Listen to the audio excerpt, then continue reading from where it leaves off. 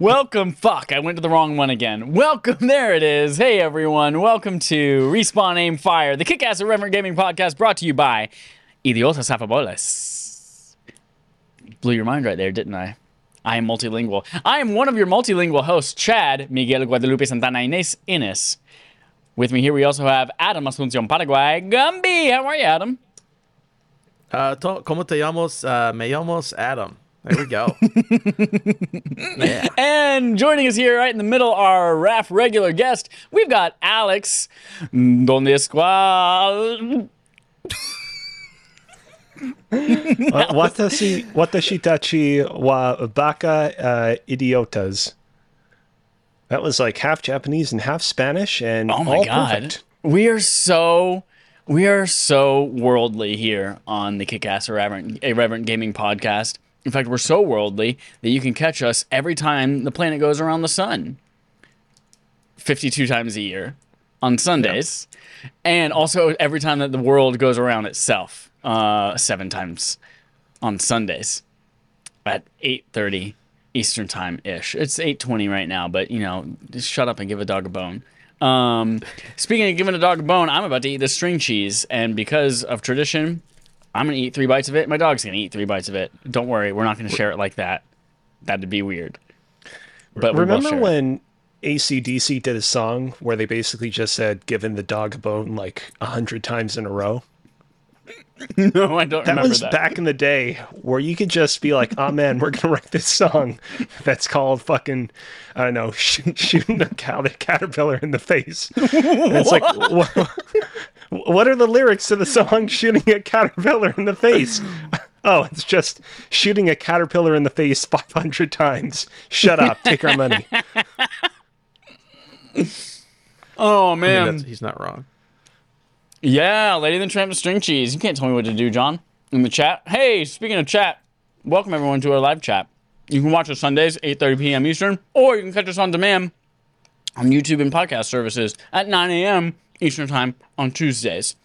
And no, we do not Lady and the Tramp style here, but I do bite off the pieces because if I give him too big of pieces, then he can't eat them. So I bite off little pieces and then hand them to him out of my mouth. So that's how... Does he try anyways?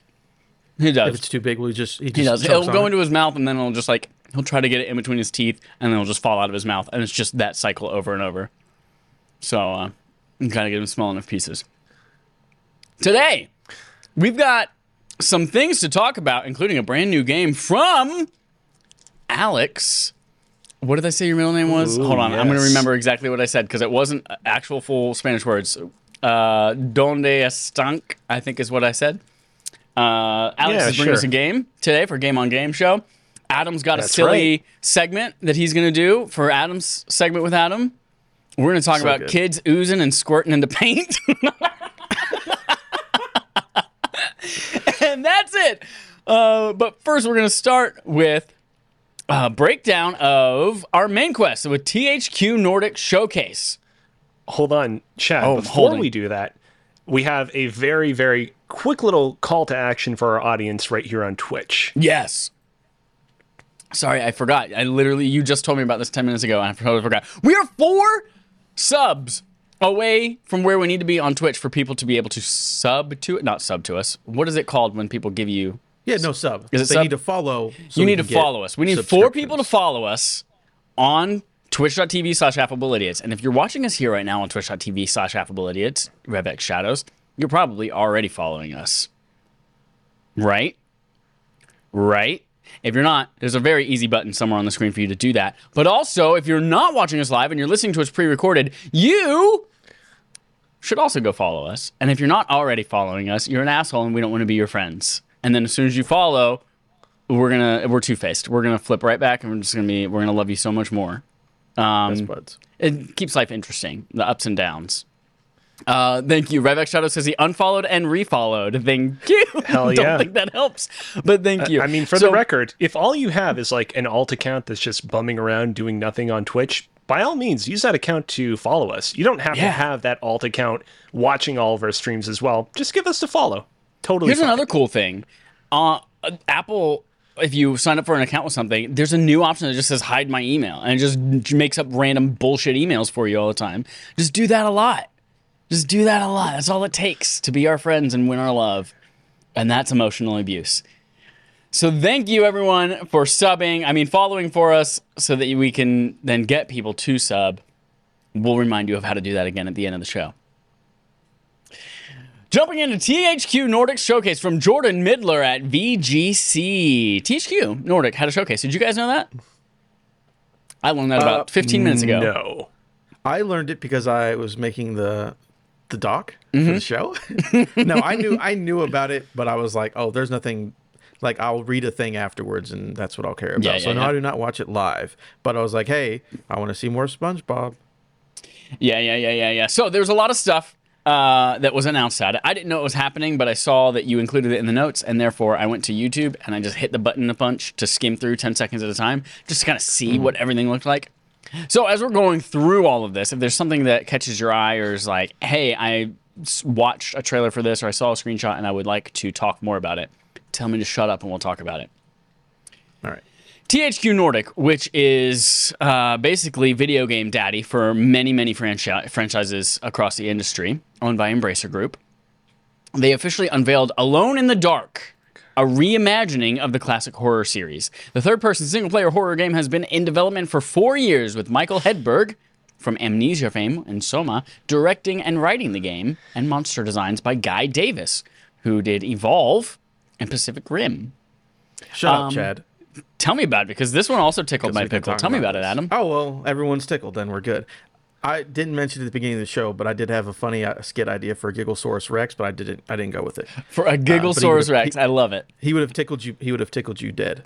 Anyways, so Alone in the Dark, a game I never played, but growing up with gaming magazines, I swear every issue of every magazine I had an ad for Alone in the Dark. So I'm very familiar with the IP. Never played a game before because I didn't like horror games as a kid or as an adult or now. But seems really cool. Amnesia and Soma, really cool games. People love those. And then the monster designs from Evolve and Pacific Rim are the best parts of those projects. So color me interested. Yeah. So the pedigree attached to this game is pretty good. The people behind Evolve, Pacific Rim, Amnesia. Like, honest to God, though, they could assign a duck riding a tricycle to develop this game, and I still think that whatever this new Alone in the Dark game is going to be will undoubtedly be better than the 2008 game Alone in the Dark Inferno. I'm guessing, Chad, you didn't play that game, did you? I did not know that existed. I played Dante's Inferno around that same time, though. I don't like to hate on games when I come on these podcasts, but that game legitimately, like, no bullshit, might be my least favorite game of all time. That game, I exclusively started playing it because I heard it was an easy platinum, got an hour into it, and I'm like, oh man, this game is like a combination of every worst game you've ever played. The voice acting was terrible. There's this framing device of it being like a TV show with credits at the end of each chapter, but it's awful. There's driving mechanics, but it's awful. There's a crafting system, but it's awful. There's a park, but you get locked in the park, and then you can't advance any further in the game, so you have to shut off the game, which is how I was forced into no longer playing that game. And yet somehow, despite all that, it has a 6 out of 10 on Steam and a 4 out of 5 on Amazon.ca.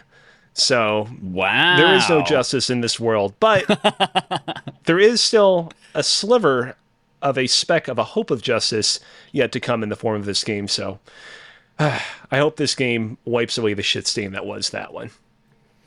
I, for most of my life, have mixed up, or maybe they've shared the same space in my mind, Alone in the Dark and Alan Wake. And those two games have been the same game to me. I had not played either of them. They both looked like spooky, atmospheric things. I think they both had like a similar color scheme on their covers, maybe. And I was just like, all right, those are the same game to me. So then whenever we played Alan Wake for Barf last year, or the year before, and it was one of the worst games that I think I've ever played, I was not excited for Alone in the Dark. And then I realized, oh, this is a different game. And then I looked at the trailer for this new one. I was like, oh, shit, this looks spooky and good. And I'm actually into this. I'm not into the Amnesia series. We played Amnesia for like our second barf ever, like 4 or 5 years ago, and I was like, nope, not playing this game anymore. But I'm into it from the way that it looks, and if it's on Game Pass, I will play it. I got one last thing about Alone in the Dark. First of all, the Alan Wake slander's got to stop, but whatever. So the 2008 game that I was just talking about, which was very bad. Did you know there was a 2015 PC game of Alone in the Dark, which has a 19 on Metacritic? Oh, sweet! Ooh. Out of 20? 19 out of 100. It was the last game before THQ Nordic took over the property. It was supposed to be like a co-op PC. It was awful. Also, I remember the Alone in the Dark movie, which came out in 2005. I remember this as well. Never watched it, of course. Stars Christian Slater, Tara Reid, and Steven Dorff. Has a 1% on Rotten Tomatoes. Honestly, though, I've not seen that movie. What I have seen of that movie, though, seems like it would still be better than the 2008 game. Like, Christian Slater? That sounds cool. Directed by Yu Boll, who did Blood Rain and Far Cry. There was a Far Cry movie in 2008? Uwe Boll's made a bunch of awful video game movies. That's his thing. Yeah. Assault on Wall Street.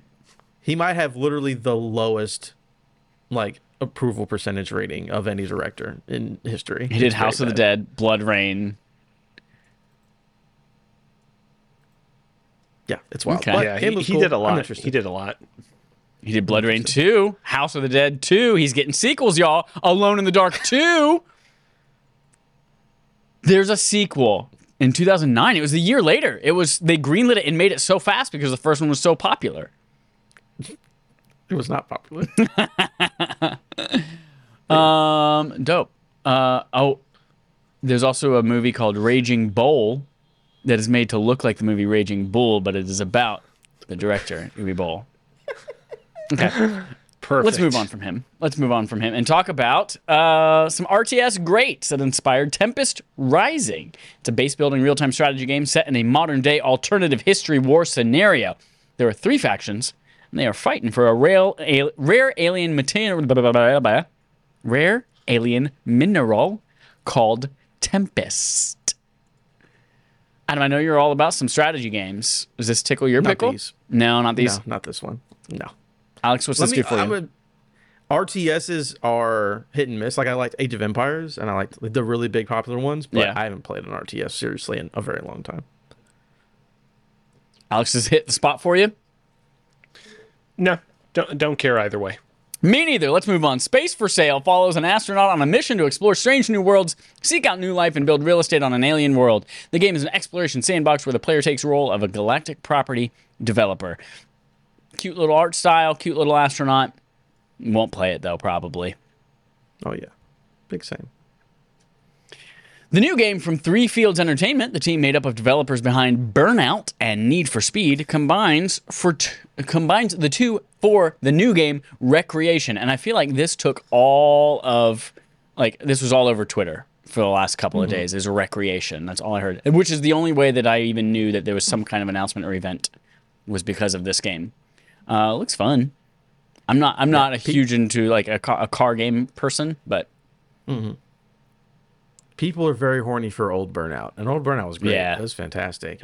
So anytime it's like, from the team that brought you Burnout, people are like, excuse me, and they start salivating. So it could be good, because Burnout was awesome. I like just wrecking cars and going fast, and that's what they do. So yeah. we'll see. We have a remake of the most iconic German RPG ever that I never knew Whoa. existed until I saw this trailer 20 minutes ago. Gothic is currently in development for PC, PlayStation 5, and Xbox Series S/X by Alchemia Interactive. I'm not going to lie. My interest has peaked after seeing some stills from the trailer that I fast-forwarded through. Yeah. I do like just the remake of the most iconic German RPG ever. Right. Like, what a very specific thing to say. But I have heard of Gothic before, but yeah, I've never played it, so we'll see. It's a Halle Berry movie, Gothica. I do. I saw that movie in theaters. Yeah, me too. I There would was see also pretty much anything with Halle Berry in it. There was also Project Gotham Racing, if you remember Yes, that there one. was PGR, Xbox exclusive, Microsoft Studios. It took place where Batman lives, right? Yes. I assume so.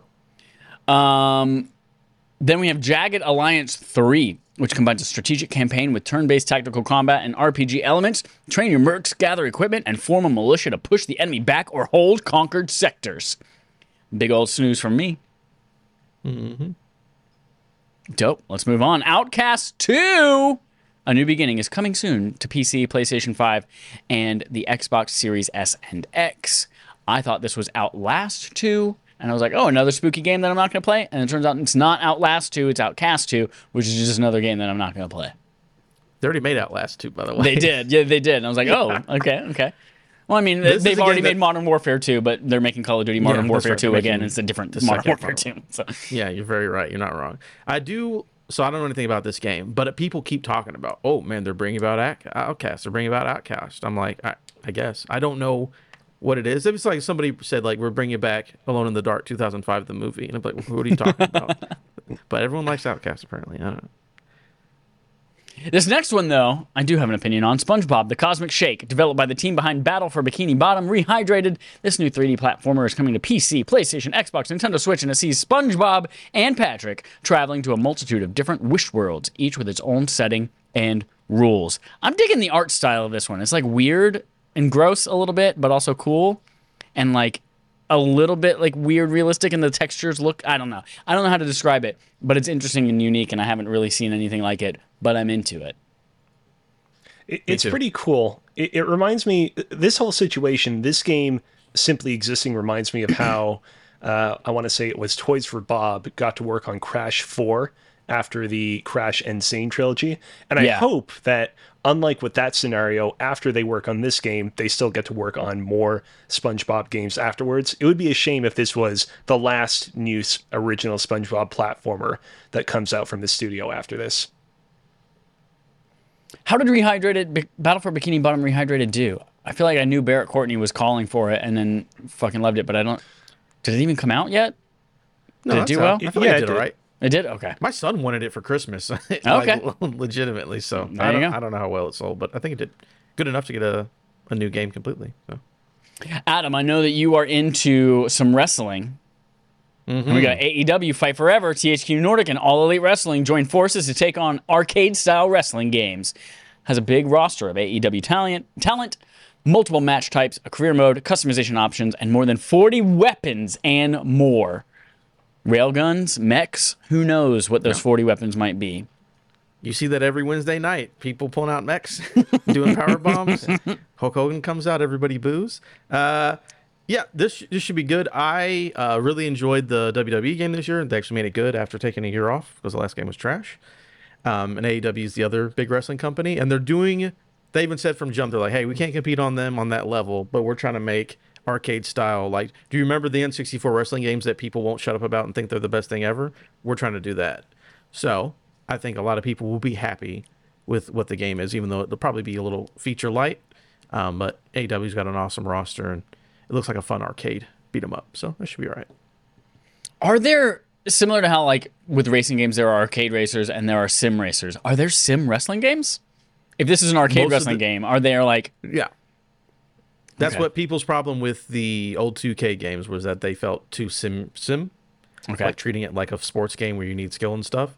And the new one is more like, oh, do a combo system now. It's just like XXA and you do whatever. And they changed that. But it used to be like, you got to hit your reversals and you got to put them in this spot and it was a lot. So yeah, but this feels, from what I've been hearing, it's supposed to be just like the N64 game. Cool. So, Knights of Honor 2 lets players control a medieval kingdom in Europe or Northern Africa and command knights, merchants, diplomats, spies, and clerics, quote, to make your realm the most powerful in the world. Knights of Honor 2. Rated probably T for teen. Maybe. Yeah. Don't care, but I do love how basically every game on this list is a sequel to an old game from the early 2000s that no one cares about. Good observation. No, yeah, I hadn't noticed that. Yeah. Or remakes of iconic German RPGs, 2s, 3s, RPGs. Yeah. Speaking of a remake of an old PS2 game, Crypto returns in the remake of the second PS2 game in this franchise. Destroy All Humans 2 Reprobed launches later this month. Oh, this month, so fast.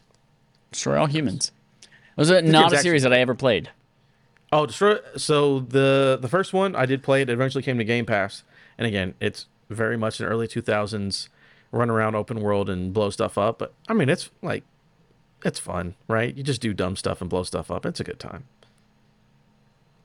In the most generic description of a game ever, Way of the Hunter.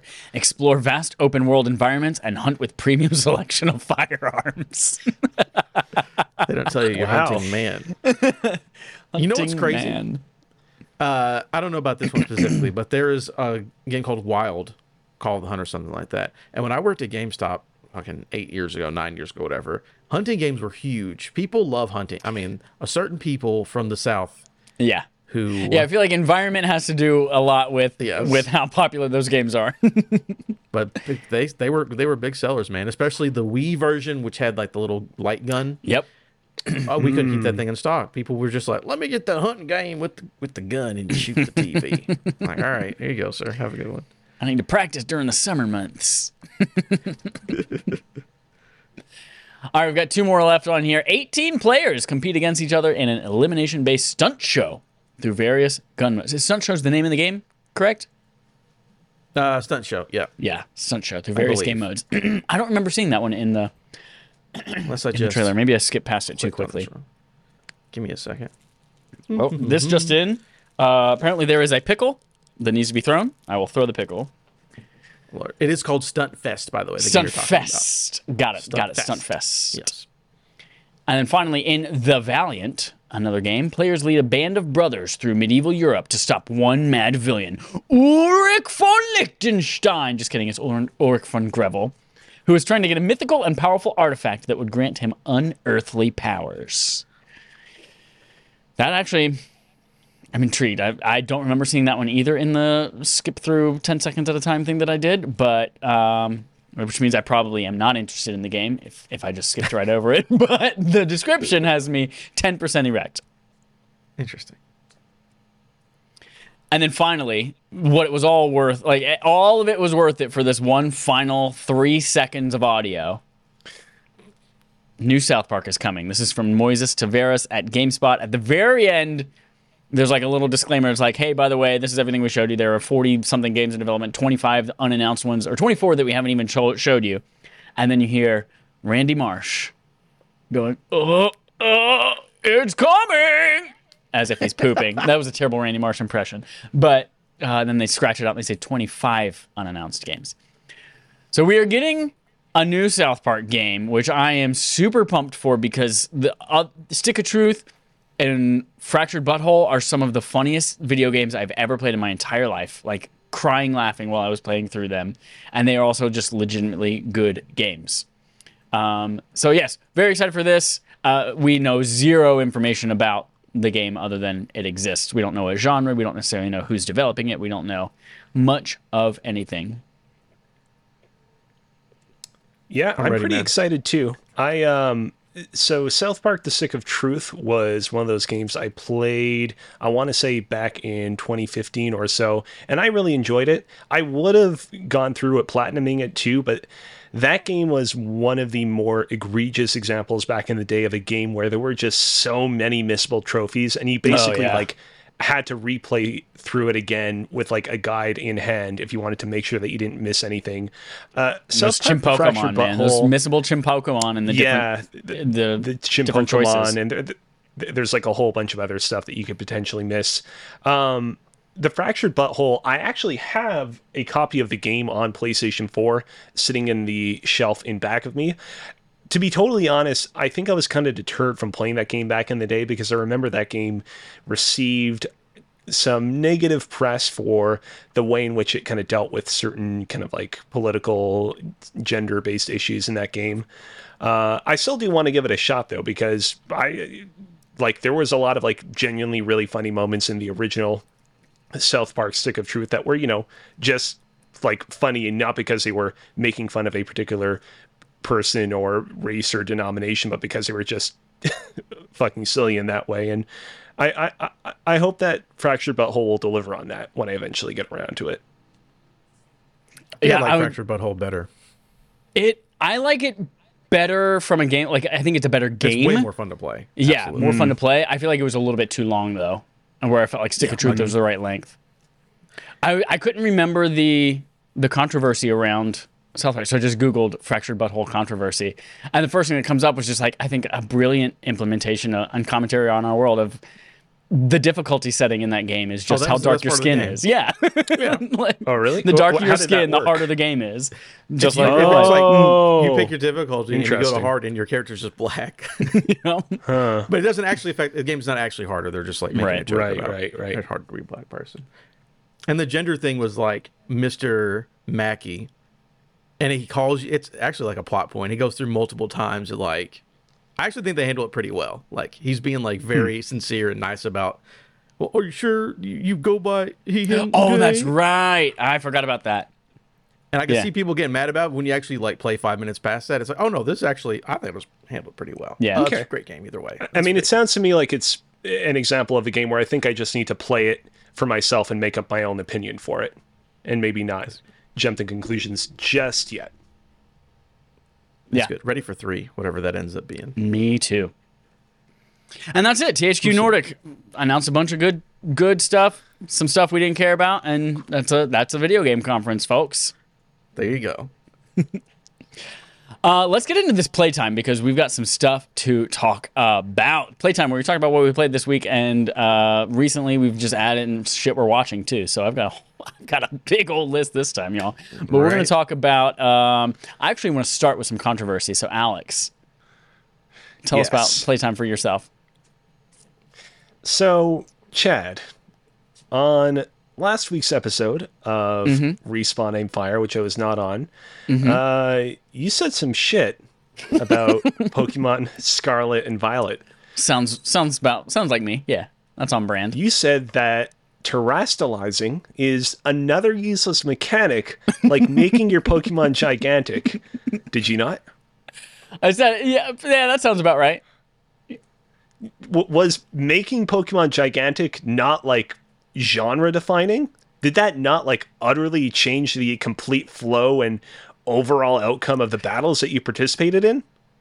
So here's the thing. Gigantamaxing is just Dynamaxing, is just Mega Evolving, they're all the same thing. Just by a different, they just make your Pokemon a little bit different and you're stronger. And it's just like, they don't need to pretend like they're reinventing the wheel and having some amazing new breakthrough feature every time.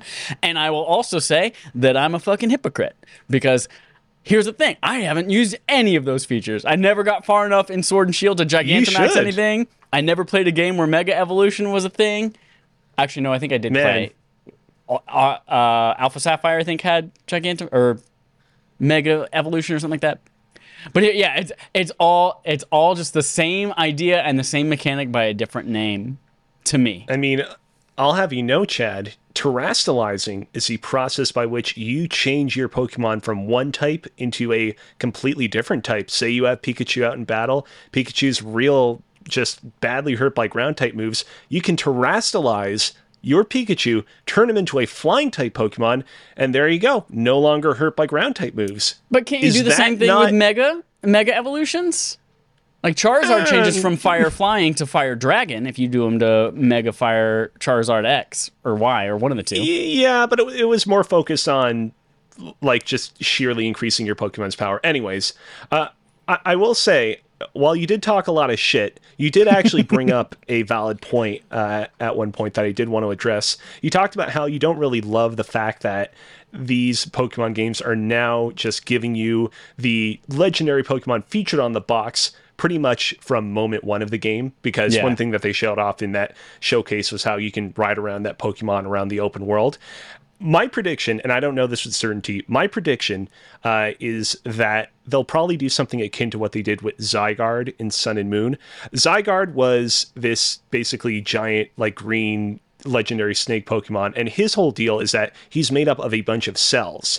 And when you first get him, he's at 10% form, where only 10% of his cells have formed into a legendary version of him, which is like significantly weaker from like the normal version of him. And you have to collect cells throughout the environment to level him up and increase the size of his form and make him more powerful into like a proper legendary Pokemon. My prediction is it's going to be something similar here, where when you first get the legendary Pokemon, they'll only have so many abilities at their disposal. You won't be able to like fly or transform into motorcycle form right away. You'll have to progress through this story to obtain whatever MacGuffin you need to get so that you can enhance their strength, make them truly legendary in terms of power, and also get those abilities.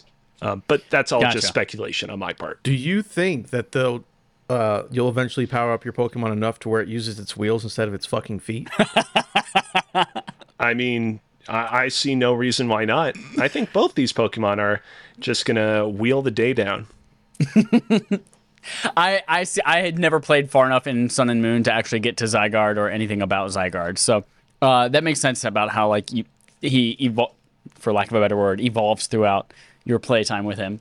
I think what still bugs me about it though is just like there's no mystery around these things anymore.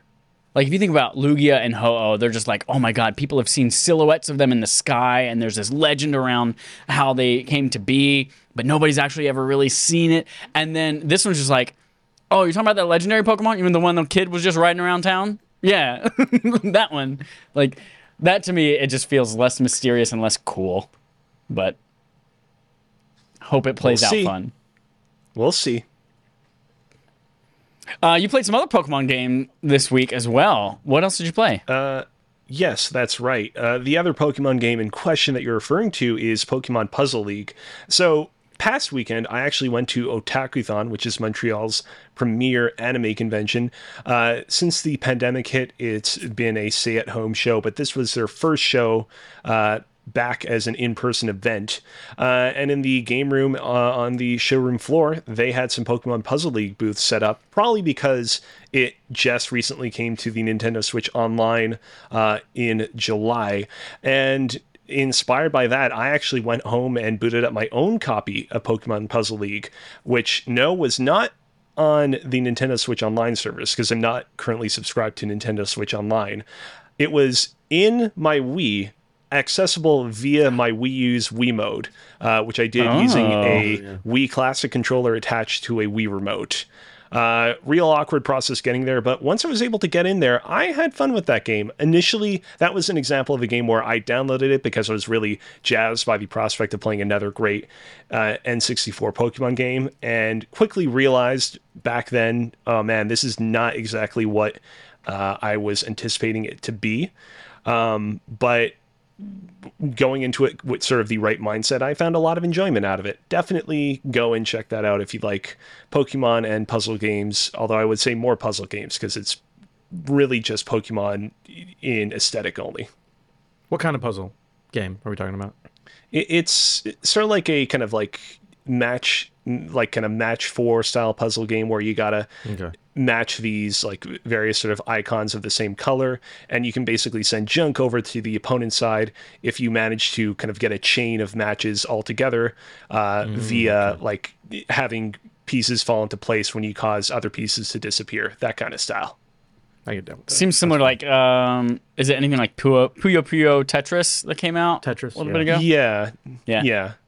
And it's also like there's like another game in Nintendo's library called Panel de Pon, which is like basically apparently this game, but like without the Pokemon branding that some people swear is like the slightly better version. So there's that too as well. Cool. Playing more Chicory, I see. Yeah, I actually beat it. Back when I last talked about Chicory on the show, I talked about how I was enjoying my time with it. I gotta be honest, I actually walked away from it, not like super disappointed, but very mildly so. The story and writing of Chicory is great. I was really kind of surprised by how fleshed out the characters and world of the game were, and there's a crazy amount of side content to dig into. But I really found this game to be just one of those experiences that really I felt dragged on and got more and more tedious the further I got into it. It's not a game that doles out a whole lot of new like upgrades and abilities compared to the likes of like Link's Awakening or the Oracle games or even something like The Legend of Zelda: The Minish Cap. The game relies way more heavily on you just sort of repeatedly using your kind of paintbrush ability to paint the world around you, as opposed to giving you like a bunch of like new upgrades and improvements to how you can kind of paint around you. And it just, the more and more I got into the game, the more and more I was like, I kind of just want to kind of get on with the story and the puzzles that this game has to offer. I don't want to constantly have to paint new environments that I come through, but I feel kind of guilty if I don't do so. And so it just turned, especially into the latter hours, into just a really tedious affair of entering into new areas, painting as quickly as I could, and kind of moving on to get on with it. I think that overall Chicory is real solid, but I think that your mileage with the game will vary based on how cool you are with the idea of being an artiste and painting your heart away in each and every block of that game. Because if you're not that kind of person, if you're kind of just like, I just kind of want a straightforward Zelda game injected right into my veins, you probably won't love it like I did. Good to know. I will steer clear of it. Oh my god. Out in the chat here, some mysterious user has confirmed Alex hates Chicory. Damn. Strong word, Alex. I mean, I don't know what to do here. Do I deny it? Do I say, no, I don't hate Chicory? Or do I say, yeah, I do hate Chicory? Because I feel like either way, Adam is only going to double down and say, yes, you absolutely hate Chicory. Oh, you spoiled the mystery. It was Adam. Yeah, it was me all along. So I see you're playing Bayonetta here as well, which is our barf game for the month. That's backlog accomplishment with Respawn and Friends. Won't get too much into it other than to say that I got the Switch version because I remembered back in the day that the Switch version came pre-included with a couple of cool little costumes like the Samus Aran costume or the Link costume. Where are you guys playing it? Are you playing it on Switch or? Yeah. Adam does not have a Switch. Where are you playing it, Adam? I checked every store that I have, and I only own it on Xbox, so I'm playing it on Xbox. Oh, dope. Cool. Ooh, did you get like the Platinum Collection with that and Vanquish? I was looking at that, but it was $40. I'm like, I don't want to play it $40 bad. I'll just play the old version for free. All right. What is this buying games on the Wii U 3DS eShops? Yeah. So a couple of months ago, I was reminded of the fact that the Wii U and 3DS eShops are, pretty soon going to be going asunder. In fact, there are some like pretty notable games on the 3DS and Wii U eShops, like Fire Emblem Fates, that are actually going to be going offline like way sooner than a bunch of the other games on those platforms. And so I've been kind of taking stock of what games I want to get for those two consoles before it's too late. So on Wii U, I kind of assembled a quick little list here. I want to get Star Fox Guard, Xenoblade Chronicles X, the Nintendo-themed DLCs for Sonic Lost World, Trauma Team, PokePark Wii, Super Mario Advance, Super Mario World, Mini Mario and Friends Amiibo Challenge, Little Inferno, and Star Fox Zero, The Battle Begins plus Training, which is like an original, how to describe it, like kind of like a prologue to Star Fox Zero that contained like a bunch of new content that wasn't in Star Fox Zero and was also free. And then on the 3DS, I plan on getting Liberation Maiden, Pocket Card Jockey, Attack of the Friday Monsters, Samura Sakurai, Art of the Sword, Dark Void Zero, the Fire Emblem Fates games, Professor Layton versus Phoenix Wright, Professor Layton and the Miracle Mask, and Professor Layton and the Azran Legacy, and the two Mario and Luigi remake games that came out kind of towards the end of the 3DS's life cycle. And here's the thing, like, personally, I'm not super concerned about anything that's still stuck on the Wii U. There are games like Xenoblade Chronicles X, where basically it's come out that Monolith Software asked Nintendo if they could do a port of Xenoblade Chronicles X for the Switch, and Nintendo said no. And so it's like, okay, well, things aren't looking too likely for us getting a Switch port of that, but like, seeing as how so many other Wii U games got ported to the Switch at some point. Well, it probably won't be all that long before we finally see a port of games like that, for example. Moving over to the 3DS, however, like I think that there is a legitimate need to kind of like see what games that console's library still has and like grab them while you still can, because as we've learned over the past console generation, it's real difficult for developers to port games that were previously on the 3DS to modern consoles. Yeah. And even if those ports do happen, those ports will probably not have the stereoscopic 3D that was native to a lot of these games when they released on the 3DS, which is something that I know not everybody really connected with, but I personally really enjoyed.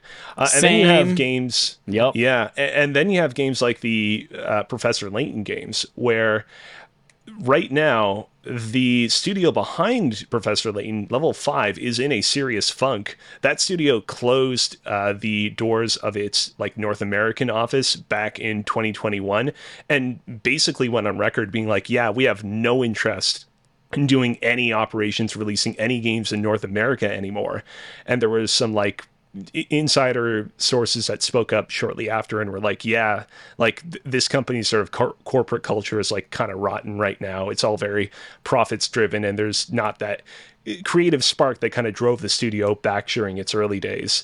And so like, yeah, going back to what I was saying earlier, you know, we may yet see a port of Xenoblade Chronicles X. We may yet see a port of Fire Emblem Fates.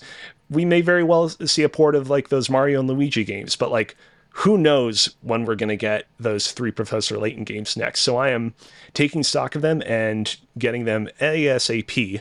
I say ASAP as if I can't get them just straight away, because unfortunately, I can't get them straight away. I have had all sorts of technical issues trying to download these games for my 3DS and Wii U. The SD card on my 3DS still plays any games that have been saved to it, but for whatever reason, I can't download and save new games to it. So I need to figure out what's going on there, because I don't want to just needlessly buy another new SD card if I can just figure out a way to fix this one. The Wii U, I had to get myself a portable hard drive for the Wii U. Thankfully, I had one already sitting around, so I didn't need to purchase a new one. I just needed to make sure that portable hard drive didn't have anything critical on it and then format it for the Wii U. However, after doing so, it was only then that I discovered that the Wii U apparently does not provide enough energy to said portable hard drive on its own to be able to run it. And I learned after the fact that apparently this is just like a common problem with the Wii U. And so I had to go and buy a USB-Y cable, which is basically just a USB cable that like splits into 2 ends. So I could stick one into the Wii U's first USB port so that I could transfer data, and the other into the second USB port just to provide more energy to it. So that I was at first, when you mentioned that you had an external hard drive for your Wii U, I was surprised. I was like, oh, I didn't realize they supported external hard drives. And then in such a Nintendo fashion, they support it, but they really don't know how to support it. So. Yeah. But it's happening there. But yeah, PSA to everybody that, you know, is out there and has a 3DS and Wii U on hand, check out those games libraries, see if there's anything of significance on them that you want to pick up, because one day they're there, next day they'll be gone, and you never know when they'll appear again. As you were talking, I looked through some of those things, because I was thinking, like, didn't those games get a re-release? But because you said Ace Attorney versus Professor Layton Fight to the Death, and Ace Attorney has gotten re-releases. Yeah, that's Capcom. Yeah, right. Level 5 will definitely never re-release those Professor Layton games. Yeah, there's 0% chance. Also, Dark Void Zero. Yes. I can't believe that's a real video game. Dark Void was a bad game, and people made fun of it, and they made a joke video game called Dark Void Zero, and that apparently is stuck on Windows, iOS, and the DS. Yeah, so Dark Void Zero, to give a little bit of context to that one, that was released on not the 3DS eShop, but earlier than that, the DSiWare eShop, around the same time that the like Prime version of Dark Void released on its consoles. And the marketing kind of strategy in the lead up to that game's release was really interesting, because Capcom marketed it like it was a lost NES game from back in the day that they recently uncovered and brushed up. And it was only like either like just before the game release or just after that they were like, oh yeah, actually it's like something that we totally just made up for this game. So yeah, pretty cool stuff. Interesting. Adam, tell me about you're watching George Clooney TV, ER? Oh yeah. Yeah. I'm a big George Clooney fan. Yeah. Everyone's been on ER. No, I They played more call Elden Ring. you Cloons.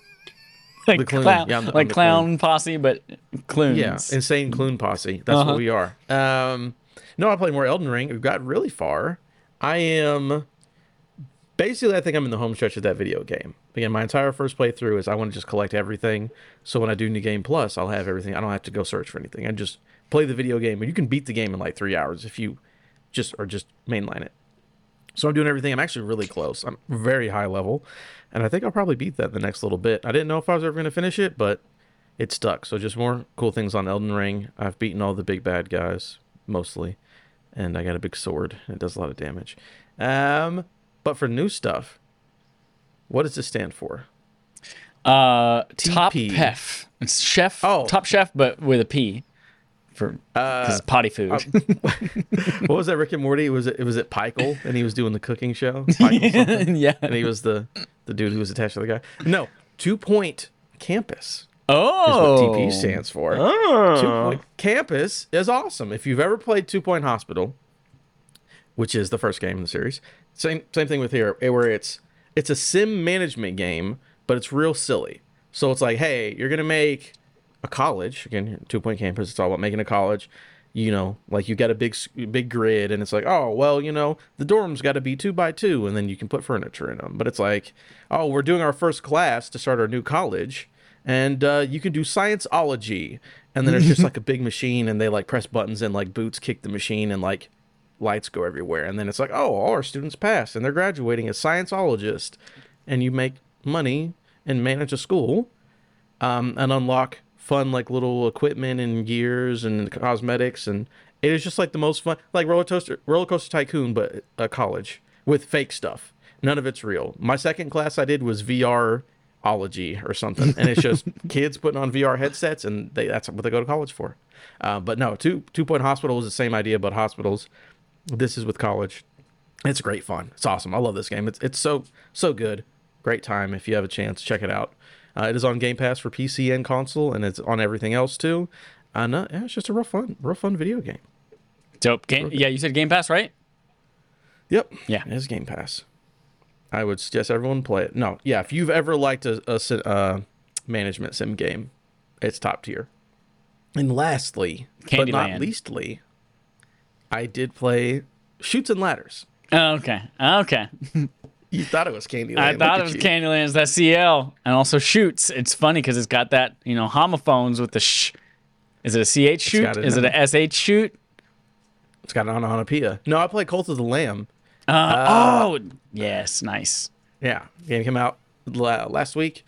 Oh, the game's great. Oh my god, dude, it's very good. High level, it is, you do roguelike dungeons, but they're designed like Zelda and Slay the Spire. Old school Zelda, of course. But no, Hades is probably better. It's Hades Okay. dungeons mixed with Slay the Spire. And then you go and do Animal Crossing, but fun and demented. It's great. I'm telling you, the town sim part is the best part of the game. Where, like, of course I can keep doing these runs in all these temples and go kill a god, but I really need to build an outhouse so these guys stop pooping on the floor. So I'm like, I'm sold. just 10 more minutes. 10 more minutes I'll grind and I'll get this outhouse. Well, I also need a janitor because in case they vomit, I don't want to be here to clean it up. So the janitor needs to clean up the vomit. They go poop in the outhouse. And then I need a farmer to use the poop to fertilize the farm. Oh, well, of course, now I got to build a farm out, of course. That'll just take a couple minutes. And, like, that's what it is over and over and over again. And it's great. Cult of the Lamb is a banger, and everyone should play it. And I think it was only like $25. It wasn't even that much. It's very good. Dope. That sounds good to me. Here's what I did this week. I played one game, y'all. Surprise, it was Destiny. I didn't play that much of it, though. We only have like a week and a half left of the season, so I've pretty much done everything. But I did We ran the dungeon, the duality dungeon. I got the sword, the exotic sword, and I got the catalyst for it. But we're still running the dungeon because Audrey needs that I got a sword too. question, Yeah. Chad, real quick. You said you've only played one game this week? Yes. I'm just looking at your list. Why did you put it, 6 down? Why is it in the middle? Why is it in the middle of these other things is my question. Oh, to draw suspicion and trick y'all. I wanted to trick y'all. I had no idea what D would stand for. Yep. Well, you knew what D would stand for, but then you would also be like, oh, what is B3? What game is B3? What is F? I was like, did he play Bayonetta 3? That's not out yet. Yeah, so here's the other thing. So I spent the rest of the week, for some reason, we talked about this last week, watching a bunch of movies. I watched 5 Predator movies in 36 Wow. hours. And I just, Very nice. Yep. Friday and Saturday was Predator. I had some wild dreams because of it. I assume they were because of it and not just because my brain is fucking bonkers. But Demented. yeah, on the have list you here, achieved Predator? I have become a predator. Whatever that means. Oh. I'm not going to define it Uh-oh. because legally that might get me. I plead the 5th. So yeah, my list this week looks like P2, AVP, AVP2R, TYYW. YW. Yeah, I watched. This technically was last week. I watched Prey, and that led to the conversation of like, I don't think I've ever seen any of the other Predator movies except for AVP. Turns out I hadn't seen AVP. We hadn't even seen AVP. I hadn't even seen AVP. No, I was watching. I was like, well, I don't know what the fuck this movie is. So yeah, I watched Predator. I watched Predators. I watched Predator 2, Alien vs. Predator, and Alien vs. Predator 2 Requiem. Thank you. You're welcome. The only one I have not seen is The Predator, which came out recently enough that it's not free on Hulu yet. So as soon as that becomes That's the one free, Also, the only one I've never seen. I've seen every Alien and Predator movie, but I've not seen The Predator yet. You're yeah, correct. we I are now completely forgot about we're it. in the same boat. I've seen them all. Same person. That's- I will not go into every single movie in detail, but I will let you know that Predator, as a franchise, I feel like 100%. I feel like the best of all of these movies is Alien versus Predator.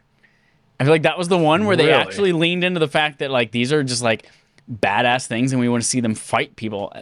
When you get to movies like Alien vs. Predator 2 Requiem or Predator 2, where they're like, look at all these people, and let's talk about the people and their problems and their relationships, and also like people happen to be dying in the background. Like, no, that's not what people are here to see. They want to see these alien creatures fight and do cool shit. And then they also, I feel like they fundamentally misunderstood Predator and how cool it could be until Alien versus Predator. Because before Alien versus Predator, the very first movie, it was like, oh, this is pretty cool. This is pretty cool. And then the last shot of the movie, spoilers for Predator the movie, he just fucking laughs like a cartoon character villain. It's like, the whole time he doesn't explodes. understand what anyone's saying, and he's just making and he's just making noises. And then at the very end, he just goes. I was like, where the hell did that come? As he blows up the forest. And then in number 2, they make him just like fucking. He's a joke. He's just repeating things Number that he's 2 is heard a other wild people. movie. It is wild. There are parts of it that I like, but then want some candy? yeah, he's just repeating things other people say. So you have this scene where it could be terrifying, and Predator's just coming up to you going, "Want some candy?" Or it's just like, for some reason they take off their masks all the time, as if like why? Why are you taking off your mask if that's helping you? And they're like, oh man, it's time for the hardest part of the battle. Let me make myself weaker. And then they look people in the face and go, motherfucker. Or he's hanging off a building and he's just like, eat shit. Or no, he said, shit 2 happens. Predator 2 is an insane movie. We can kind of look past that one. Did you like Predators? Remember, I said that one. Predators, I enjoyed very Adrian much. Brody. Yeah, the twist is we're the Predators. The only Predator movie that I have seen, actually. It's very good. Is Predators- Topher Grace being a bad guy? Never saw that coming. Surprise. Predator's a very underrated movie that had a very understandably misleading and bad trailer. Do you guys remember this? I don't remember the trailer at all, no. I just watched the movie. I never saw the trailer. The trailer had a very egregious shot in it in which what's his face, like, you can see like the Predator's little like red beam thingy appear on the back of his chest, and then like 100 of them appear, And that doesn't happen in the movie at all. There's like literally that's just not in the movie. 3 predators. And I think people walked into that movie being like, oh shit, we're going to see like 10 humans take on 100 predators. And they didn't get that. And I think that contributed to kind of the initial backlash against that movie at the time. But I feel like over the subsequent years, people have kind of reclaimed that movie as being pretty good. Movie's awesome. Yeah. A Predator has a one-on-one fight with a Yakuza member. Like, fucking come on. Like, what are we talking about here? That shit is awesome. There's also there is a formula to like every single movie. I guarantee you, there's going to be a part where you see a predator in the top of a tree sewing up a wound, and there's going to be a part when you see a predator on top of a building holding some kind of skeleton going, ugh! And there's going to be a part where it happens every single time. And in fact, in Alien vs. Predator, they even call out the same exact fucking lines. Alien vs. Predator 1, they say, "You're one ugly motherfucker," as a callback to Arnold Schwarzenegger in the first one. Alien vs. Predator 2, they said something. I don't remember what it was, but they said another line that was straight from Predator 2. And it's like, it's the same shit. Same shit in all the movies, but just better But graphics. Prey and Predators, very good. You agree? Yes, I do concur. Very awesome. I'm Fun glad you finally fact. saw them. Did you know that Jean-Claude Van Damme was actually supposed to portray the original Predator in the original Predator movie? I did not know that, no. He got mad because his face wasn't going to be in it. It's like, So- you're a fucking alien. Right. Why would your face be in it? What's funny about it is that there are like 3 different conflicting stories of why he got fired from the movie. Like version 1 of the stories, he broke like a $20,000 prop because he was upset or something or other. I currently have this website, faroutmagazine.co.uk, pulled up. One of the other stories is that apparently people were upset at him constantly kickboxing. Speaking to the Hollywood Reporter on the film's 30th anniversary, Hynek stated, "I was in Joel Silver's trailer and he called for Jean-Claude to come see him. And he comes into the trailer and Joel starts saying, 'You got to stop kickboxing,' because Jean-Claude wanted to kickbox. And he was telling him, 'Look, the Predator is not a kickboxer.' Replying in his unique tone of voice, the actor quipped back, 'I must do that. That's how I see the Predator,' before the producer walked in and bluntly stated, 'Well, you're fired. Get out of here.' What did Jean-Claude Van Damme spit in response? 'Kiss my balls.'" By the way, I just put in our Discord chat, that's the suit that originally was going to be used that Jean-Claude Van Damme was in. If you just want to check out our Discord chat. Oh, yeah. That's People can wild. see it right now as Alex's face. That's, ooh. That's wild, yeah. Fun times. We are almost an hour into this thing and we're still talking about playtime. So I'm going to briefly just tell you, I watched another movie called Fresh. That is, it's a good movie, but it's also uncomfortable and not enjoyable to watch. It's about kidnapping women and cutting up their bodies and selling it to old people as food. And it's gross. Okay. And then Bodies, baby. This is a sleeper hit of the year. And I know the poster looks like that movie Spring Breakers with James Franco that's not good, but this movie is hella good. And it's like, it's Among Us. Like, as soon as they describe the game, it's like, oh, this is a bunch of kids playing real life Among Us in a mansion during a hurricane. And then people start dying. And it's like, oh, fuck. And then the rest of the movie just is so fucking funny, guys. It is so funny. So highly recommend Bodies. Don't sleep on it. It's real good. It's also, I looked up the director. This is her second film ever. And it's the screenwriter's first film ever. And just like, Whoa. blew my mind because I was like, oh, I want to see everything these people have ever done because they're so good. It's like, oh, they've done almost nothing ever. And I was like, holy shit. So That's cool. go see that movie. Real good. Okay. We've got our regular ass quest log. Moving on, talking about a couple of stories about some goo kids and some kids you can beat up. Multiverses Season 1 deets from Ryan Lesson at IGN. Multiverses is finally becoming a real-life baby with Season 1. This is a quote from them. Quote, "We are excited to announce Season 1 will begin on August 15th, which is tomorrow, if you're listening to us right now, or yesterday, if you're listening to us on Tuesday, or 2 days ago, if you're listening to us on Wednesday, etc., etc., etc., etc." August 15th, with brand new Battle Pass for you to earn in-game rewards. We can also confirm Morty will join the character roster on August 23rd as part of Season 1. Season 1. We look forward to sharing more in the coming weeks. And finally, there's one last caveat here. Quick note: everything we are bringing to you in season 1 will not drop on the same day. New modes and content will spread through the life of the season. We'll continue to share dates on all the fun things to come. I actually like that idea. Like, it gives you a reason to come back and fight kids' characters over and over, rather than just front loading it all at the beginning of a season and then no one plays it for a while. Yeah, keep bringing me back. I'm excited. Morty in a week. Yeah. Kick the shit out of people. I'm all about it. Season 1. Get your shit together, Summer. You guys still playing that? Put it in a museum. Put your shit in your bag and carry to the shit store. Are you guys still playing Multiverses? Still having a good time with it? I am. Yeah, absolutely. Ready for season 1. Not played it in a week, but that's not for a lack of trying. I really want to play with some more people, but I just rarely have the opportunity and the people that I need to play with. But I definitely will keep playing it because it's fun. Yeah, I'm in the same spot that I am with 55 other games where I have it downloaded and it's staring me in the face and I'm not playing it. So, Well, you can watch every Predator movie. but I can watch 5 Predator movies in 36 hours. Yeah, what a weird world. Next up, you want to goo with some kids? You can. It's stop. Splatoon 3, direct from Holden's nemesis, Rebecca Valentine at IGN. All right, to catch you up with all the latest news from Splatsville. Is that real or did you write that? Is Splatsville what they call it in the game? That is what it's called. Yeah. Okay. Here's a recap of the biggest, freshest tidbits from the Splatoon 3 Direct. The Octolings are playable again. How are those different than the Octo Kids? What are the Octolings? Squidlings. Squid Kids? No, Yeah. Squid Kids. Squid Kids? Octolings. Octolings are the bad guys, right? Well, former bad guys that have sort of turned good-ish, but there are still Got like it. bad ones and good ones. So they are the success stories of our criminal justice system. They've been reformed. More like we kind of drove them into squalor in the first game, and then we kind of people negotiated them, giving them a second chance. More like that. Oh, okay. They played South Park on Black. There are a lot of very familiar NPCs that are making a comeback. I'm sure they are inky and squiddy and fishy. There will be a ton of new NPCs that are debuted. Most notable, though, are the brand new Splatland's new hosts, Fry, Shiver, and Big Man the Stingray.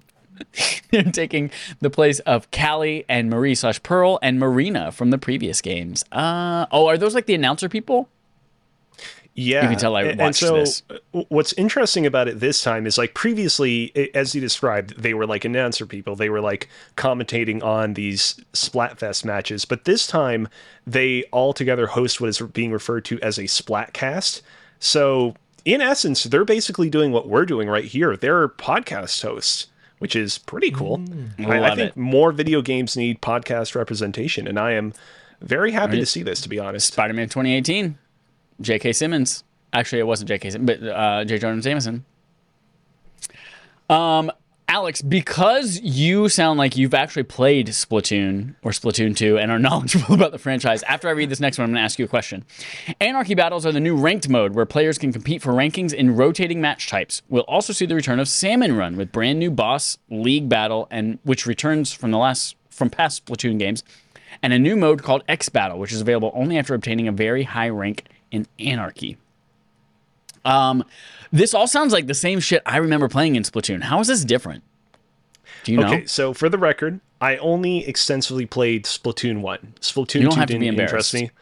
So I didn't say I was embarrassed. I Okay. just said I only played Splatoon 1. Stop putting words in my mouth, Chad. Come on. Stop leaving your mouth open. I mean, yeah, here's the thing. I watched this direct shortly after it aired. And I mean, it does actually kind of, to your point, sound like a lot of stuff that we've already played in the past. I got to be honest. I am nevertheless kind of intrigued by the fact that Splatfest will be 3v3 this time around. Or no, hold on. It'll be like 3 teams against each other instead of 2 teams against each other. Okay. That's what I meant to say. Like, that actually sounds like that kind of opens the door to a lot of fun little things. The first Splatfest that they're doing is rock versus paper versus scissors. And, like, there are already a lot of, like, fun ideas that you can imagine them doing in the future. So I'm I at least forgot the looking forward to Splatfest that. for like things like that, like mustard versus ketchup and that kind of stuff. Exactly. Okay. Right. And now it'll be like mustard versus ketchup versus mayo or whatever. Gross. Last Which thing, part play is gross? mustard and mayo. Or Okay. ketchup by itself. Ketchup by itself if you smell like it. Because if you step on ketchup, then you smell like ketchup the rest of the day. But if you put mustard on a hot dog with a bunch of other shit, it's also good. But anything I else, like onions. mayo nowhere. Mayo goes nowhere. I like mayo. Last bullet point here. Play on new and returning stages with new and returning weapons and brand new and returning abilities. And more. That last part was I added the and returning, although I'm sure there are abilities that will return. Mm-hmm. Pour one out for your boy Harry. Just kidding, he's not going to be in the game anywhere. Anyway, Hogwarts won't have a fall semester, says Jessica Howard at GameSpot. Very good title there, Adam. I like it. Oh, you're welcome. Thank you very much. The Hogwarts Legacy Twitter account has pulled a Cyberpunk, and they've put out a picture with a lot of words on it and says, "Hey, we're not going to make it. We're not going to make it again." So it won't be releasing this holiday season like they assured us it was earlier this year. Originally scheduled to hit shelves in 2021.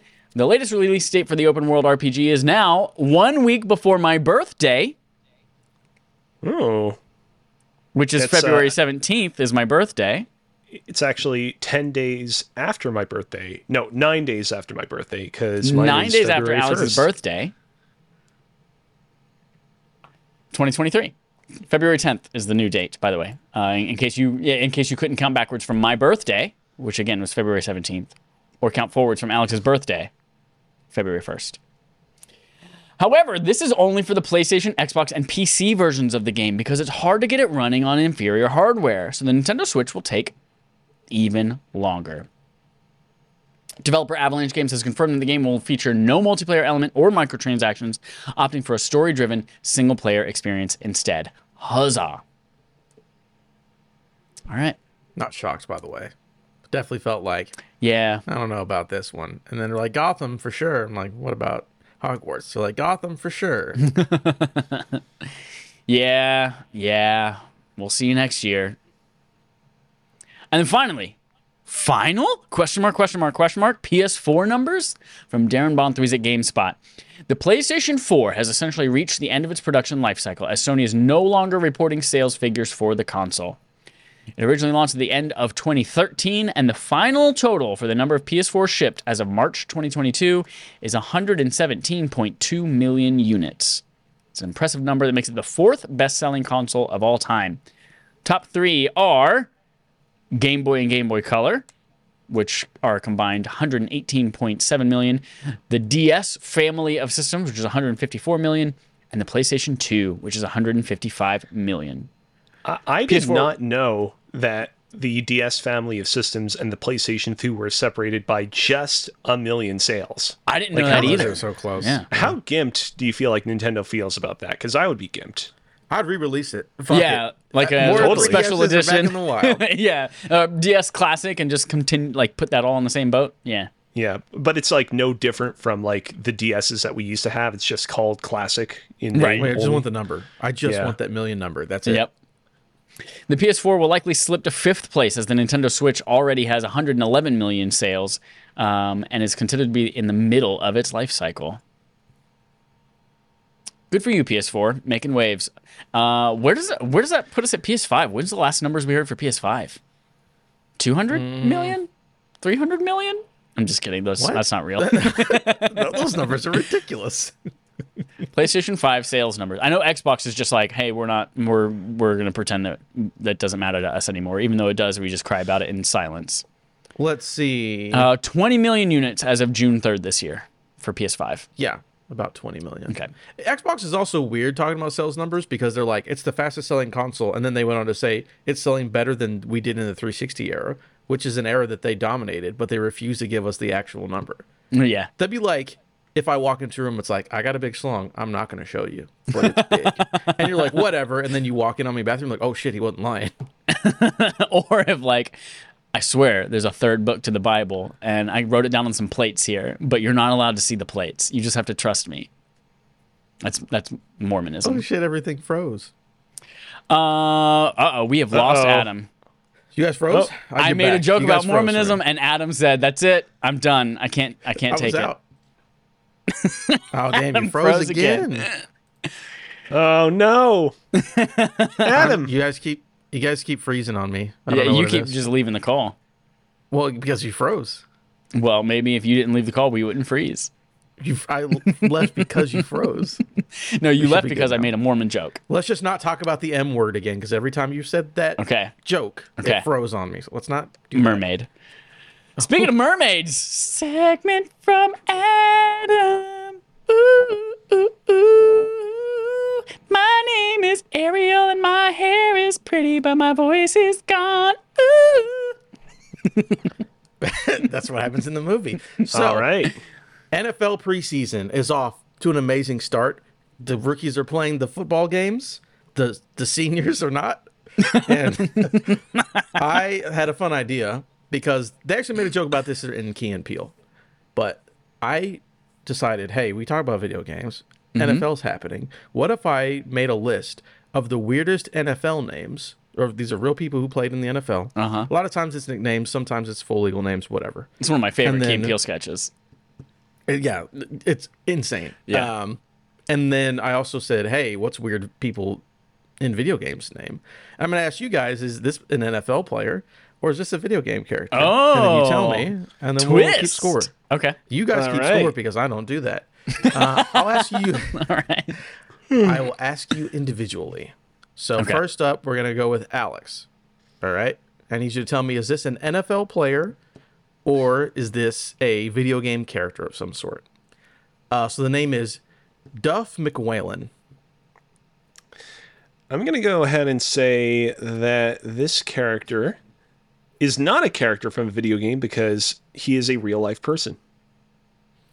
Oh, very close, but it's actually not right at all. Duff McWhalen is a character from Mega Man X5. Oh. Okay. Man, anyone could have gotten that one. I know, right? Some of these names are, it's ridiculous. Chad, Yes. is this name an NFL player or a video game character? Ash Crimson. This sounds like an elementary school kid making an alter ego or making up a name just to be cool. Oh, Ash Crimson. So I'm going to go with video game character. It is a video game character from King of Fighters XIII, Nice. which I believe is 13, right? Yes. Roman numerals. All right, Alex, you again.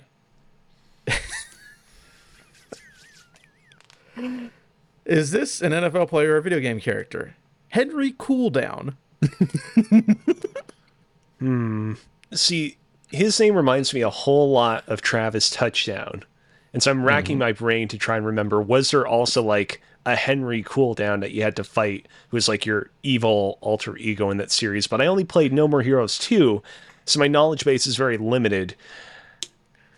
I'm going to go ahead and say that he is a real human man's. Henry Cooldown is a guy from No More Heroes. Oh, that was so close. When you said it, I was like, oh, was Henry it? here we go. Cooldown to me sounds like some rhinoceros in a free-to-play mobile game that you have to pay gems to in order to continue playing. You got to Hold on. decrease your cooldown. Was he from No More Heroes 1 or 3? It just says No More Heroes, so I'm assuming one. Oh, okay. Okay. Not okay. positive. Couldn't tell you. Oh, he froze again. Oh, there he's back. He's back. Who said it? Who said the M word? Not me. Hey, Chad. Yes. Video game character or real human being who played in the NFL. Greedy Williams. Okay. This is a sweet Rosie O'Grady. This is a girl. This is not a girl. This is a person. This is a real person. Greedy Williams. think it's a real person. NFL Yeah, man this who is a played in real the NFL? NFL man. Yes, it is a real NFL man who played for the Browns. Nice. Nailed it. Greedy Williams. Alex, you're next. How many have I done? This will be number 3, right? Yeah. Yeah. This will be number 3. Video game character or real human man who played NFL football. Prince Amukamura.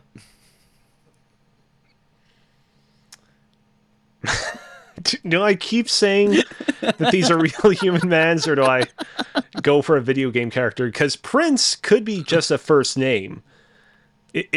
Everyone, you're inclined to think that it's like, oh, like a prince, like royalty, but it could just be a first name.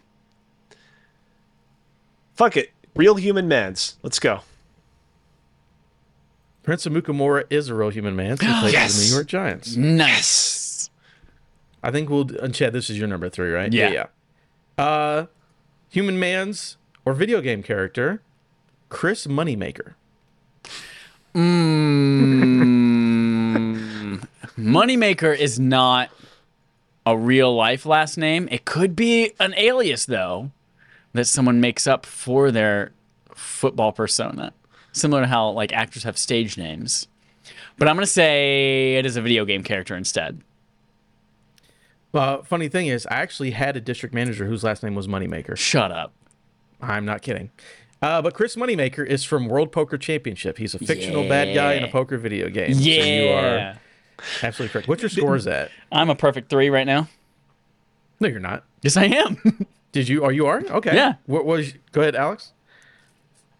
What? What were you gonna say? Oh, I mean, I'm at a score of 1. Is that what you were asking me? I'm at No, a I thought you score were of gonna 1. say something else. I thought you were gonna say something else. No, I just have 1. That's all.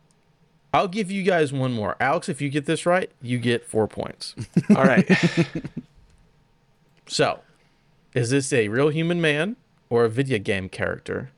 Jet Brody.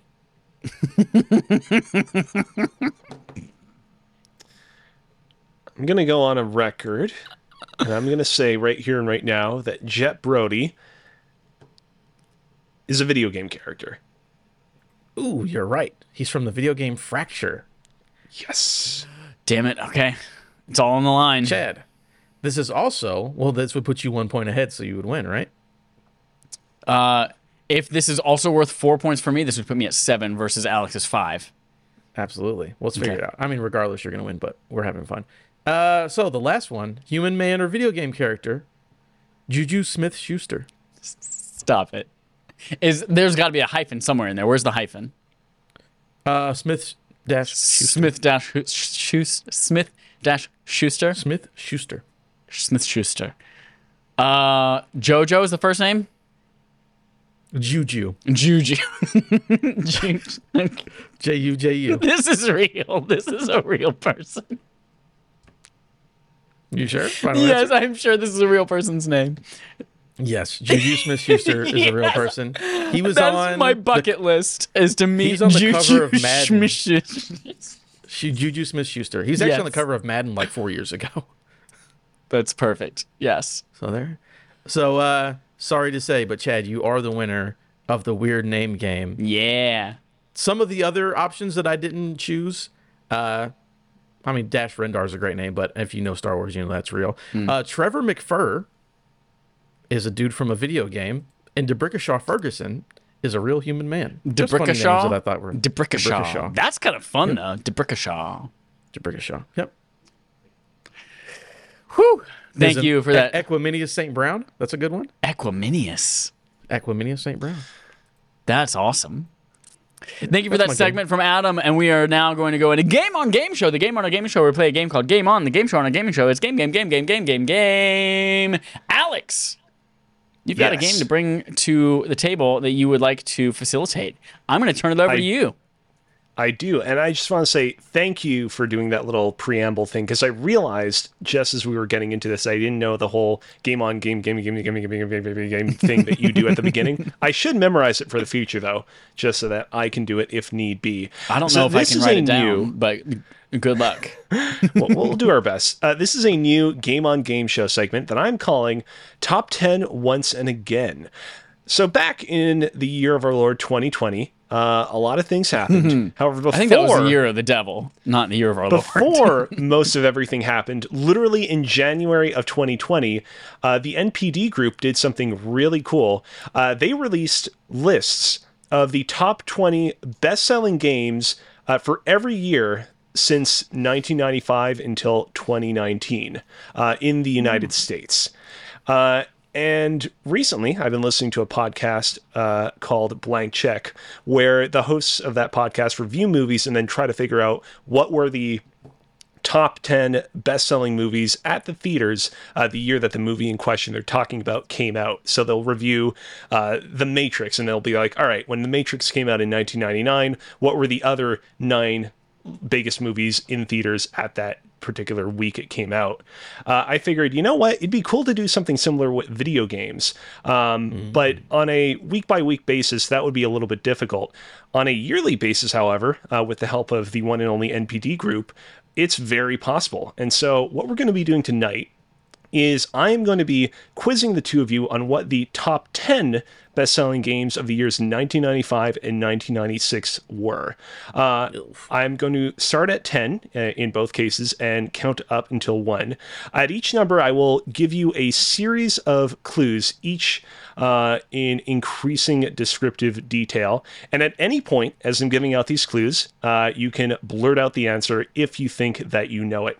First person to blurt out the correct answer gets a point, unless it's apparent that neither of you will get it, at which point I will just provide you the answer and nobody will get any points. Depending on how these 2 rounds go, maybe next time around I'll do this, we'll do 3 different years, or maybe we'll scrap this all together if it proves to be a dumpster fire. Are the 2 of you ready? I have one question. Yes. Is franchise good enough, or do we have to get the exact game in the franchise?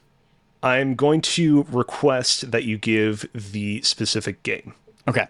Good to know. Thank you. But again, this is a work in progress. If we find that franchise is better, maybe we'll switch to that in the future. The problem is, and I want to be as vague as possible because I don't want to give anything away for this installment of this show topic or future installments.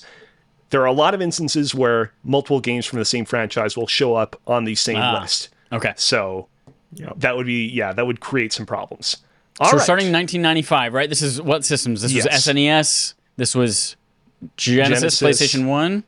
No, PlayStation 1 I think PlayStation 1 was like almost, if it was out, it was like almost just out on the market. Like it was just like super pre-nascent. You also had like some weird other consoles bumming around, like the 3DO and whatnot. All right. Hold on a sec. Let me get myself in the proper mood for this. What was the number 10 best-selling game of the year 1995 for the NPD group's tracking of the best-selling games of 1995? This game was a sports game in a popular sports franchise that has just recently gone on hiatus. This franchise had debuted just the year prior, in 1994. And this game, which was released this year in 1995, was the second entry in this franchise. It's the hiatus that's getting me. Yeah, me too. This isn't Madden 95? Madden Wrong. NFL?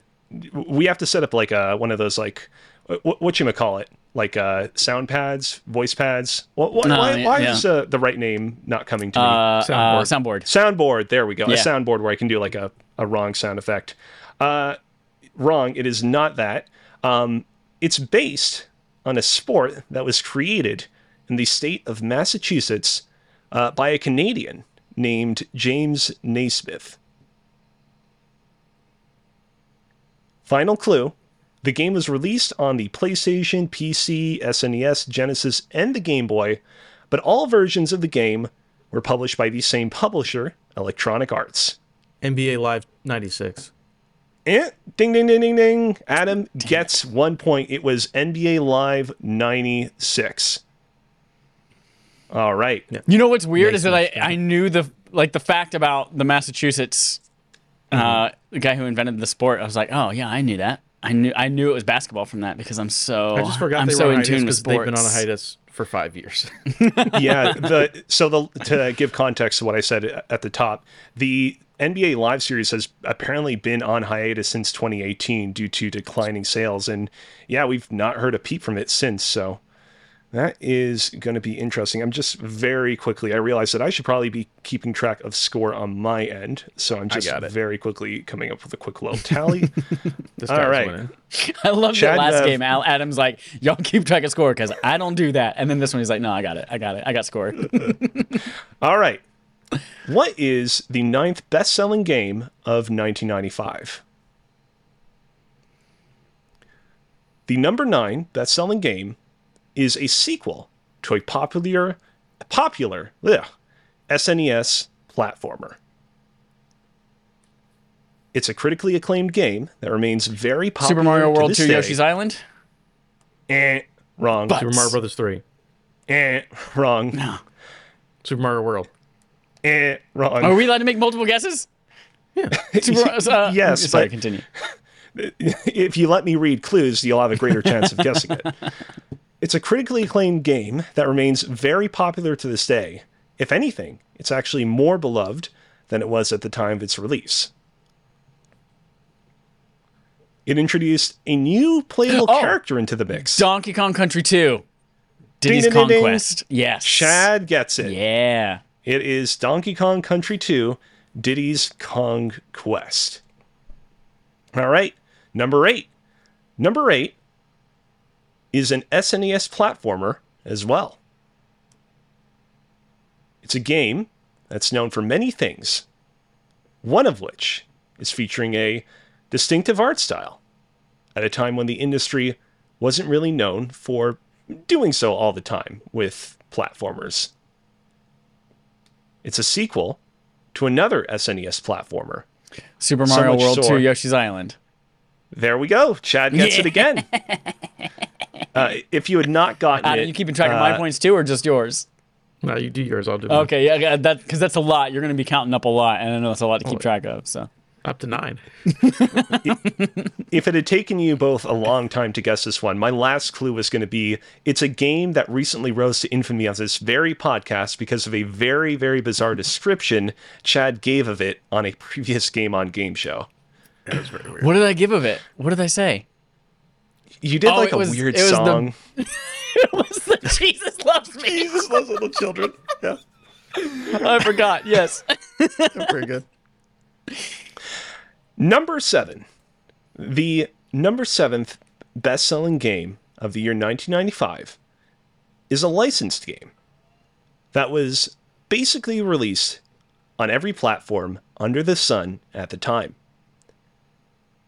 It's based off a popular movie that was released just the year prior, so in 1994. This 1994 movie, at the time of its release, was not a sequel or prequel to anything, but would go on to have sequels and later a remake. Jurassic Park. Nope. Wrong. That's not the right year. Yeah, wrong year. The char- Lion King. Ding ding ding. Chad gets it again. Yeah. Wow. Three Good job, baby, Chad. Three little baby. That was 94, huh? Yep. Whew.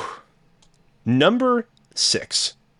The number 6 best-selling game of the year 1995 is a multi-platform game and a sequel to a popular arcade game. Its development was headed up by a game developer that was and still is very respected, so much so that a rearranged version of their name lives on in the series to this very day. This game was actually originally released on the SNES and Genesis in 1994, so the year prior. And this time around, when this sequel was brought to both platforms, there was no censorship in the SNES version, at least in North America.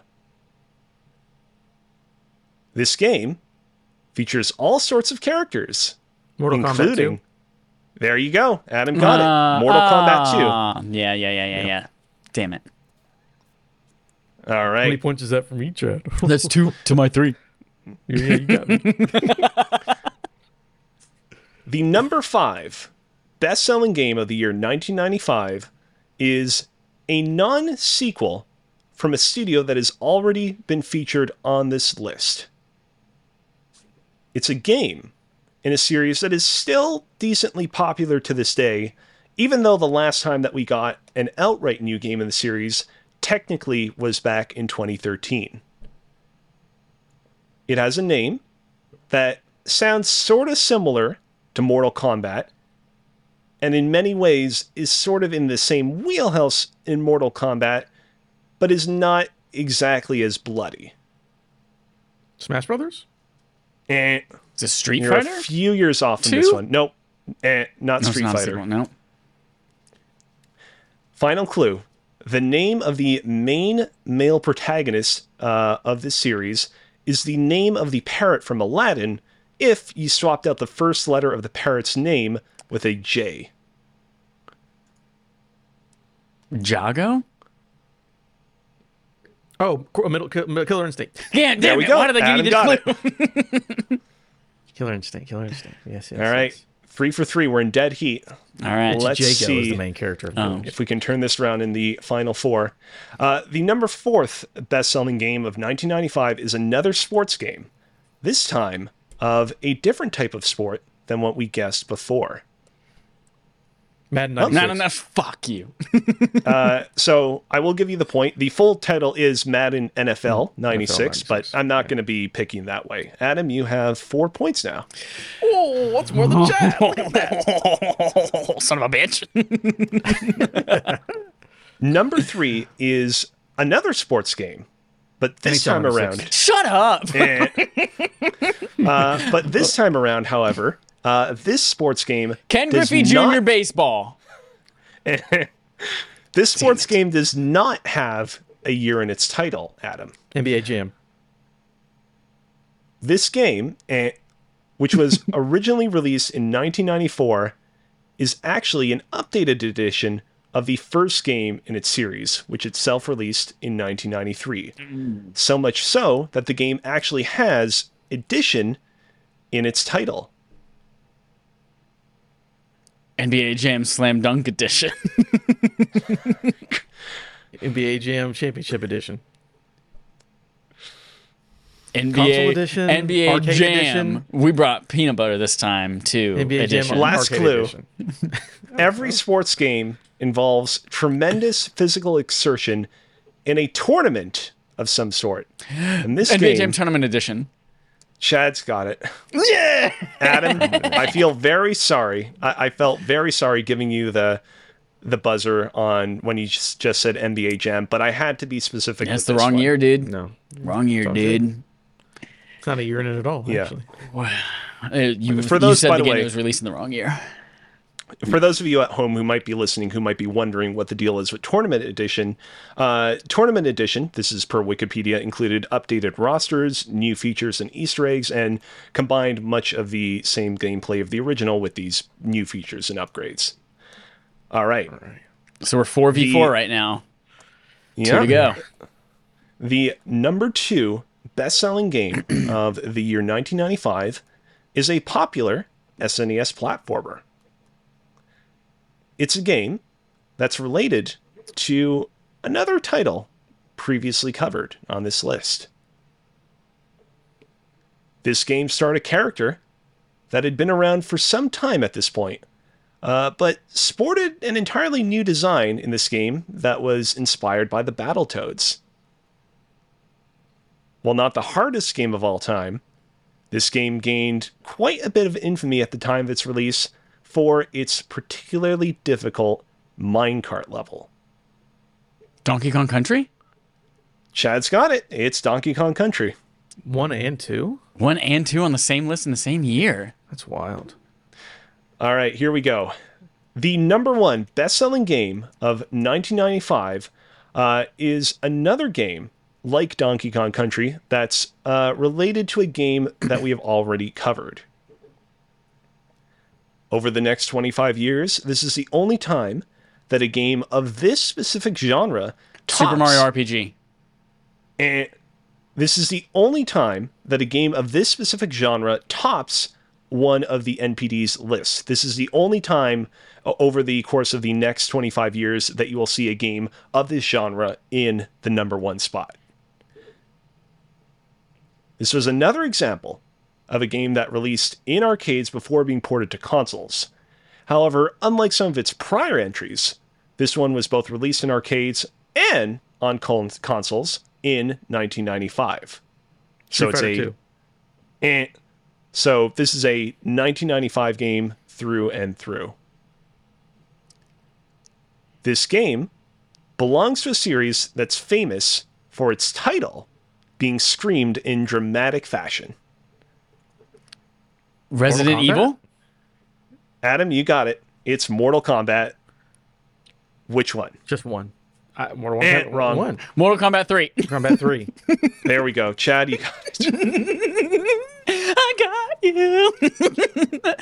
Oh, I stood on the shoulders of giants. Thank you, Adam, for being my giant. Okay, I just realized that the 90s was an awful time for video games. They're like, let's just buy the 1, 2, and 3, and that will be the top 5. Okay. Adam, you say that right now, but just wait until we get to the mid to late 2000s. I'm ready for Call of Duty. This is like 3 games on every list. Like to really like get serious for a second here. We often criticize the console generation that we're currently in and how it is just so iterative and sequel after sequel and so on. But like, yeah, to your point, the mid 90s were no different. It was sequel after sequel after sequel. That being said, I still find this like a more interesting list than like some of the lists that we have nowadays. There is something very cool about seeing like Donkey Kong Country and Mortal Kombat in like the top 10 lists of the year, but that's just me. Yeah. Alex, I think this was really fun. Can we save 1996 for a different Game on Game show? Totally fine. I was just about to say, do we want to keep going or do we want to kind of leave it as is? I think we should leave this for a future episode of the show. Dope. Yeah, we're already at like almost an hour and 45 minutes right now. So excellent. Thank you, Alex, for bringing that to us. That is the end of Game on Game Show and the end of episode 271 of Respawn Aim Fire. You have homework. The first one is something we mentioned at the beginning is to get your fucking ass to Twitch. Twitch.tv/AffableIdiots and go follow us on there so people can sub to us on there so that people can love on us on there. Do it. We need 4 of you. 4 little tiny baby humans to go and make up new accounts. And that's it. That's all we need. So go do that. And then also go to patreon.com/respawnaimfire. Become a patron where you can get our new wallpapers. They are codenamed The Father and the Son. Father and the Son. And they are, you know how important Dale Earnhardt is to our history. And so you can get a special edition commemorative, super patriotic Dale Earnhardt and Dale Earnhardt Jr.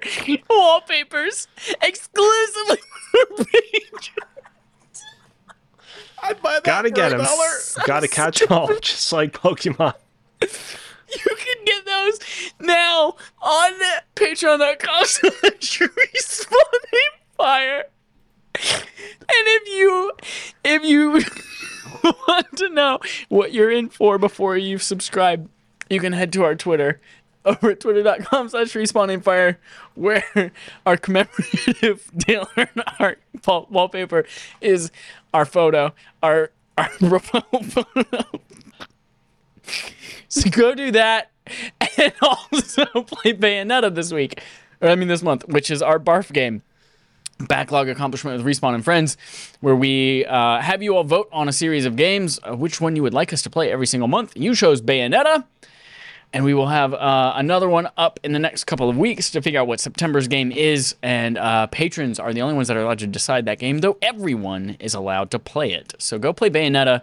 Let us know your thoughts on it, either via email or on Twitter. We will include them on the show, or we can include you on the show. So if you're also interested in playing Bayonetta and talking about it on the show with us, let us know. We would love to have you. Whew. Thank you again to Alex, our RAF regular guest, for being on the show with us again this week. Alex, outside of this, you do many other amazing things. Where can people find you, and what are you doing? That's right. You can find me over on Twitter at Alex Kozina, AlexKzina. I actually reviewed a real cool pastry fast food chain called Lakma in Montreal earlier today. So if you've just gone through your entire life just looking forward to the day where you could read a Twitter review of a fast food chain, by all means, go check that out. Oh, yeah, and also go over to twitch.tv/CozyBearLive, where I've been continuing my Pokemon Leaf Green Critical Lock adventures. They are really blossoming into something weird and awesome, so go check those out. Perfect. Thank you so much, everyone, for listening. Until next time, here's our usual sign-off. Go to twitch.tv/Athleus and follow us.